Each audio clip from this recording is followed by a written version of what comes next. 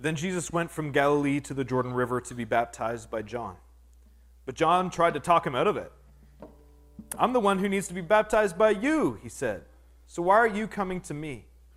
But Jesus said, "It should be done, for we must carry out all that God requires." So John agreed to baptize him. After his baptism, as Jesus came up out of the water, the heavens were opened, and he saw the Spirit of God descending like a dove and settling on him. And a voice from heaven said, "This is my dearly loved Son, who brings me great joy." When I was a baby, I was baptized in the United Church that my family grew up going to. It was a really meaningful time for my parents, a really meaningful time for my church family, a time to acknowledge that it takes a village to raise a child, so to speak. I didn't get much out of it, to be honest. I don't remember it. I see pictures of it, and that's nice. As I grew older and I started reading through the New Testament and the Bible, I saw a different picture of baptism than what I was used to and what I grew up with, the ceremony that I experienced in my infancy. And I'll be upfront and honest, we're a Baptist church. We have a way where we do baptism, and my goal this morning isn't to say, listen, this is what Baptists do. My goal is for us to get a picture of what baptism is from the New Testament. And so we're going to look, similar to what we did with communion, at three important themes and symbols and imagery that baptism invokes when it is celebrated as an act of commitment in the church. The first is the picture of cleansing. And I want to point us to a moment in Acts 22 where Paul is telling his story. Remember Paul, he was persecuting Christians, has this crazy moment on the road to Damascus where he's confronted by the resurrected Jesus and his life is changed. He's blinded. He goes to Damascus and God tells a guy named Ananias, I want you to go see Paul. He's going to be your brother now. I want you to baptize him. And imagine Ananias, right? Like, no, I know who this guy is. Like, I'm good. Like, I know the Christians he's killed, the people he's imprisoned, the persecution he's brought about.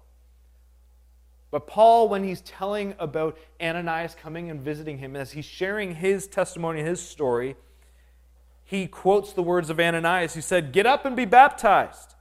Have your sins washed away by calling on the name of the Lord."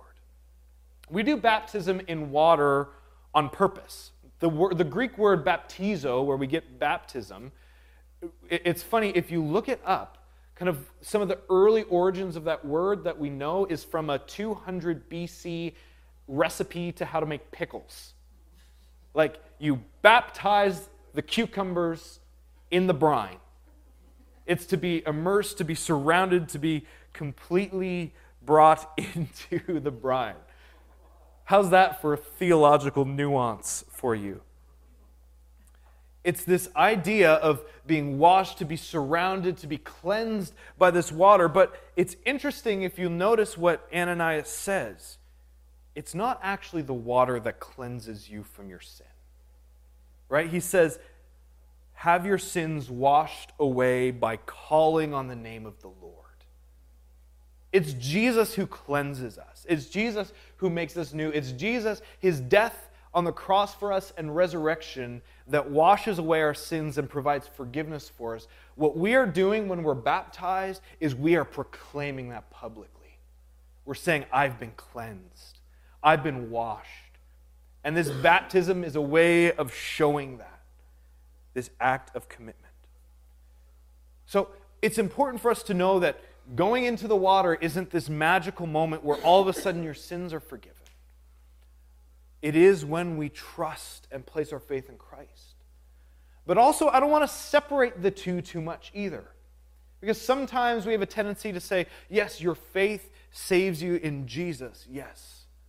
We trust in Christ. He's our King. He's our Lord. We're going to follow him. And then we wait 25 years to get baptized. I don't think that's the model in the New Testament. In fact, we see the Ethiopian eunuch who Philip is speaking to and sharing about Jesus as he's reading the scroll of Isaiah. And the Ethiopian eunuch's like, okay, here's some water. Can I get baptized? Like, he understands who Jesus is and what he's done for him. Baptism is the way of saying, all right, I'm in, publicly. My wife, Haley, uses the image of baptism like a wedding ceremony. That, yes, we love each other.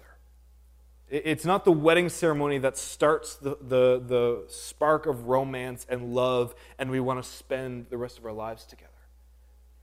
And I would argue that the wedding ceremony probably isn't even the most important part of our marriage. It's the commitment to one another. But that wedding ceremony is when we say publicly to the rest of the world, I'm hers and she's mine. It's a way of saying we love each other and have made this commitment in a way to let each other know, I'm off the market, I'm on her team, this is us, right?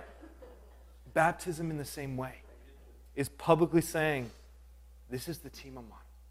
I'm Christ's. And we look back on that day as a way of reminding ourselves when things get tough. I went through the waters. This was a moment where I marked my commitment. Second is resurrection. This picture that Paul paints in Romans, he says, for we died and were buried with Christ by baptism. The way that we do baptism is a very symbolic gesture of when we go in under the water, it is a way of saying, we've died and we've been buried. It's a way of saying the old me's dead. My old way of doing things, my life where I was the one in charge, where I was king, where I was functionally God of my life, that's put to death. And I'm being raised to a new life like Jesus as I come out symbolically to say, I'm his now. He's my king. This is the new kingdom life I want to live. The sinful patterns that ruled my life, dead. The way that I was in charge, dead. And this is both a here and now reenactment to say this is what Jesus is doing in my life, but also an anticipatory act. To say I'm looking forward to one day, even though I die, I will be raised with Christ. That Jesus conquers even death. The third, baptism is a picture of family. In Ephesians 4, Paul says, we have been baptized into one body by one Spirit, and we all share the same Spirit. Like with communion, baptism isn't just about my own spiritual journey. It's about being brought into the community of those who say, I have died and been raised to new life in Jesus. We have one Lord, one faith, one baptism. And this is why I think it's important to say, like, I wasn't baptized Presbyterian or baptized United or baptized Catholic or baptized Baptist or whatever. No, I'm baptized into the body of Christ. When I make that act of commitment to say, I belong to Jesus. It's not into a particular denomination. This isn't even just like a cornerstone baptism. No, it's saying, I am Christ's. I'm part of the Big C church. For better or for worse, I'm part of this quirky and eclectic family where we get to live out this kingdom of God kind of life together. I need you. You need me. We need each other and the unique ways that Jesus has made us and is making us together in community. And we're told to expand this family. Jesus, his final words with his disciples before he ascends, he says, go and make disciples of all nations and baptize them in the name of the Father and Son and Holy Spirit. We're called to bring others in to this family of Jesus.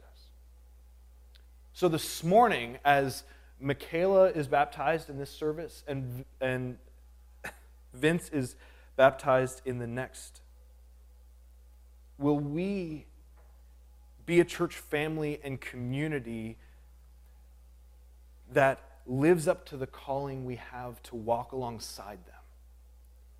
to encourage them in their walk of faith, to walk it out with them, to teach and encourage and admonish and challenge and support as we all pursue Jesus together. Will we? Will you say, I will? I will. This morning is kind of a beautiful picture of this aspect of community together. Faith McLeod is actually going to share part of Michaela's story with us as we prepare for Michaela's baptism. So Faith, I want to invite you up to share.